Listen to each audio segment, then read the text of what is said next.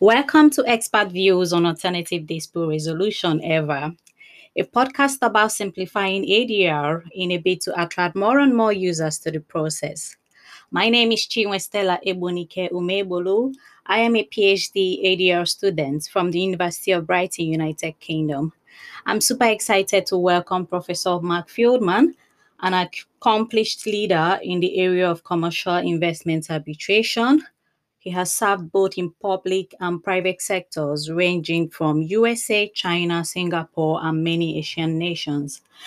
His articles have been cited in over 200 publications. His government experience also includes service as a law clerk to Judge Eric Clay on the U.S. Court of Appeal for the Sixth Circuit. Professor Fieldman is currently a professor of law at the Peking University School of Transnational Law. And also, he's my mentor, among many other accomplishments, too many to mention. Welcome to the show, Professor Fieldman. Oh, thanks so much, Chinwe, for the invitation. It's an honor having you. Thank you so much. So I have a couple of questions lined up for you. So the first question is, your paper. I think it's a chapter in your book, One Stop Commercial Dispute Resolution Services. It seems to have examined in some details the integrated commercial dispute resolution in China, bringing together mediation, arbitration, and litigation. How do you see the impact of this novel concept working within China, and how the rest of the world would react to it? Right. So on the mainland, I think right now there are two institutions to focus on with respect to one-stop dispute resolution. Yeah. The first of the two has received more attention. That's the China International Commercial Court, which now has tribunals in Shenzhen and Xi'an. The second is newer and has received far less attention, and that is the ICDPASO, the International Commercial Dispute Prevention and Settlement Organization, which is based in Beijing. Okay.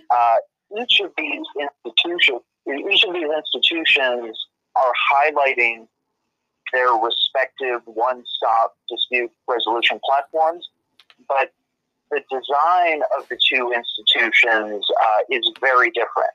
And so we can talk about many of the different ways that these are different institutions offering very different options for users. All right. Thank you so much for that. But when it comes to Singapore, because you also related the Singapore is a leader, at least in Asia, in the area of commercial investment arbitration, using what you described as legal hubs. How is their approach different from that of China, adopted by China, and what are the reasons for their success? Right. So on one-stop dispute resolution, I think one interesting difference is if you look at mainland China, the China International Commercial Court, Yeah. that institution, the one-stop platform is embedded within that institution. Okay. And I think similarly, the Beijing organization, the ICDPASO, their one-stop platform is also embedded within that institution. And I think in Singapore, we've seen a bit of a different approach where, as a government, I think the message to the global community is that Singapore as a destination is a global leader in dispute resolution and a global leader with respect to one-stop dispute resolution. Yeah. But if you look at the Singapore International Commercial Court, it is not as if a one-stop platform is embedded within that institution. Instead, that institution is simply working alongside arbitration institutions alongside mediation institutions. So I think that the design of the one-stop mechanism is a bit different, where again, in Singapore, you have the court option, you have arbitration options, you have mediation options, and all of those different options are complementing one another. But I think it is different from what we see in mainland China, where within the court itself, we have that court establishing a one-stop platform within the institution. All right. Thank you so much for highlighting the various ways, various options available, are the one-stop dispute services. But another question is, from what you just said, so how would you address the fears of the purists, though that is those that want to miss ADR, that do not want to miss ADR with litigation, who would see these integrated hubs as nothing but interference in an area considered purely an ADR arena, rather than mixing it with litigation, or Professor Sanders' idea of multi-door court house. Many would argue that arbitration should just be arbitration and litigation should never be a part of ADR. So, but in all of this, where do you stand? Where, what do you think? Right. So with respect to mediation in particular, I think we see mediation is advancing on several fronts. And the highest profile development, of course, is the Singapore Convention on Mediation. And many comparisons have been made between the Singapore Convention and the New York Convention, that the Singapore Convention will allow for greater enforceability of mediated settlement agreements, not unlike how the New York Convention has operated for arbitral awards.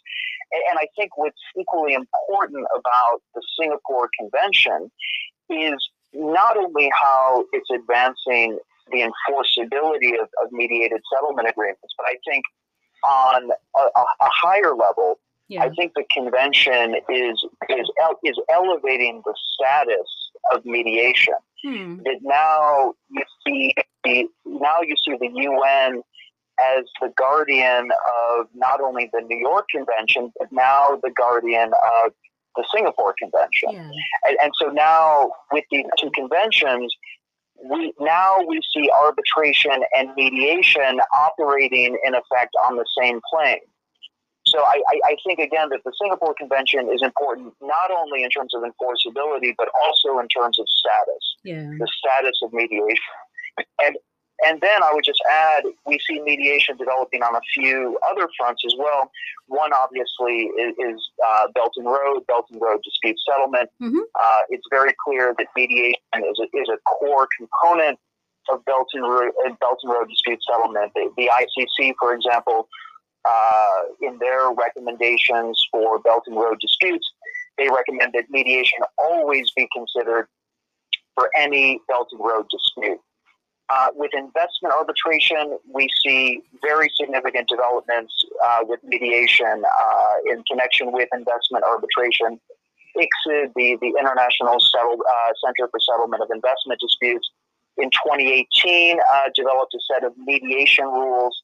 So these mediation rules are, in addition to the existing conciliation rules that ICSID offers, and their mediation rules, unlike the conciliation rules, the mediation rules do not have any kind of jurisdictional requirement in terms of a nexus to ICSID membership. Rather, that the mediation rules are simply freely available.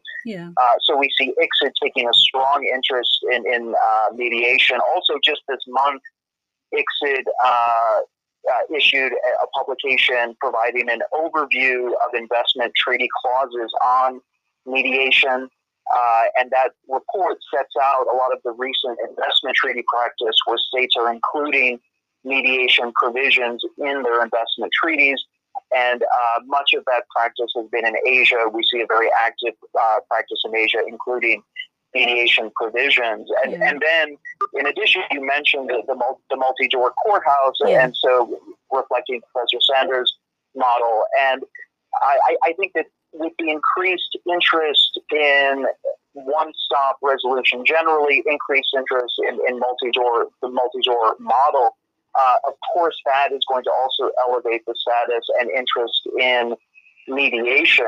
And I think it's interesting that UNCITRAL, as you know, UNCITRAL is working on investment arbitration reform. And there's been a lot of discussion about the need for a so-called open architecture approach to investment arbitration reform. And I have seen senior UNCITRAL officials expressly referring to these reform efforts, appealing to this kind of courthouse model, this house model with many different doors, and you can enter through the different doors. So we see UNCITRAL is absolutely focused on a multi-door kind of model, an open architecture approach, and so any kind of open architecture approach will have to be open to mediation. Oh, wow. All right. Thank you so much. One more question, still on the multi-door courthouse. What do you think? Is there any difference between these, between one-stop dispute resolution services and the multi-door courthouse? Is there any differences, or they are the same? What do you think?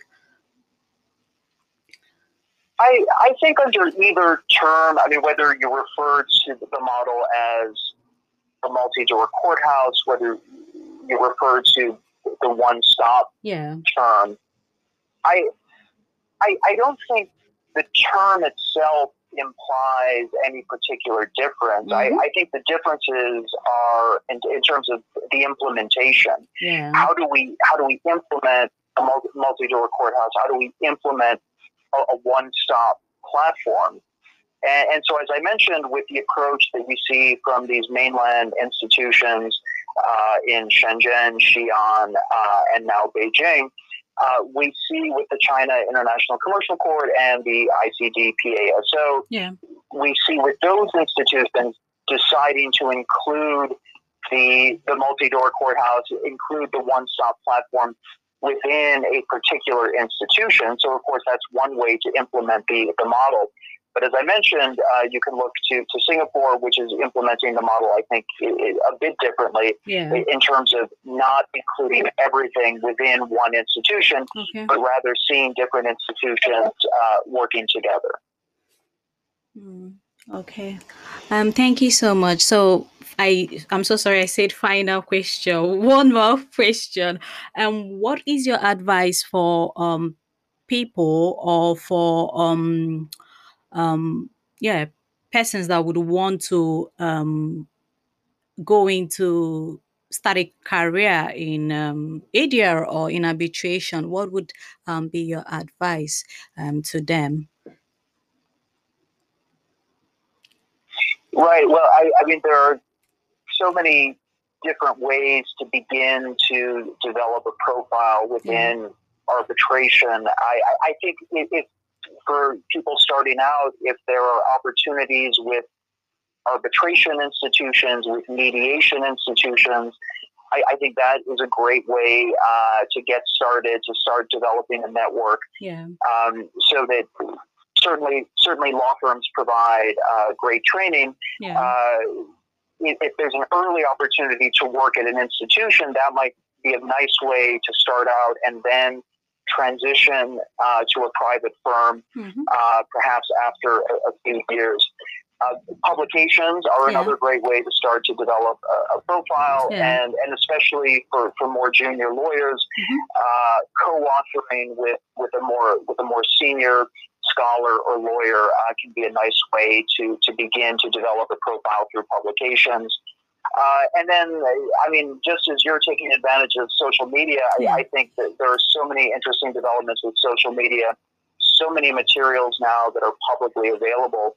And so I think it's a really good use of your time to pay attention to the discussions that are happening on social media. And now just virtually with webinars. I mean, it seems like virtually every day there is some interesting webinar that's available generally to the public. So there are incredible resources that are now available virtually without registration fees, right? So, I mean, just great ways for young lawyers to continue to educate themselves and to continue to demonstrate their interest in the area. And I think that demonstration of interest is very important, that when employers see that someone is active in the community, that they've published a few articles, they've interned at a few institutions. These are all great ways for junior lawyers to demonstrate a genuine interest in this area. Yeah. Oh.